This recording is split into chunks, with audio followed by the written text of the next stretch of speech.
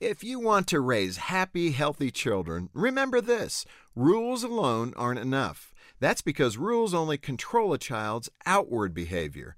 To develop a child's inner character, you gotta go deeper. Until they develop the inner motivation to do the right thing, they'll keep sticking their toe over the line.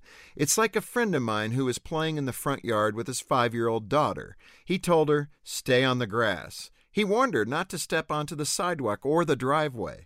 The little girl looked Dad right in the eye, playfully danced to the edge of the grass, and stuck her big toe right across the forbidden line. Rules are an important parenting tool. Children thrive with good boundaries. It'll take their entire childhood to develop that inner character, so they'll need your guidance. Your ultimate goal is to raise an adult who chooses to do the right thing, whether they're required to or not. They do what's right because it's right. It takes more than a complicated list of do's and don'ts to develop that kind of good character. Rules and obligations won't inspire your children with the want to.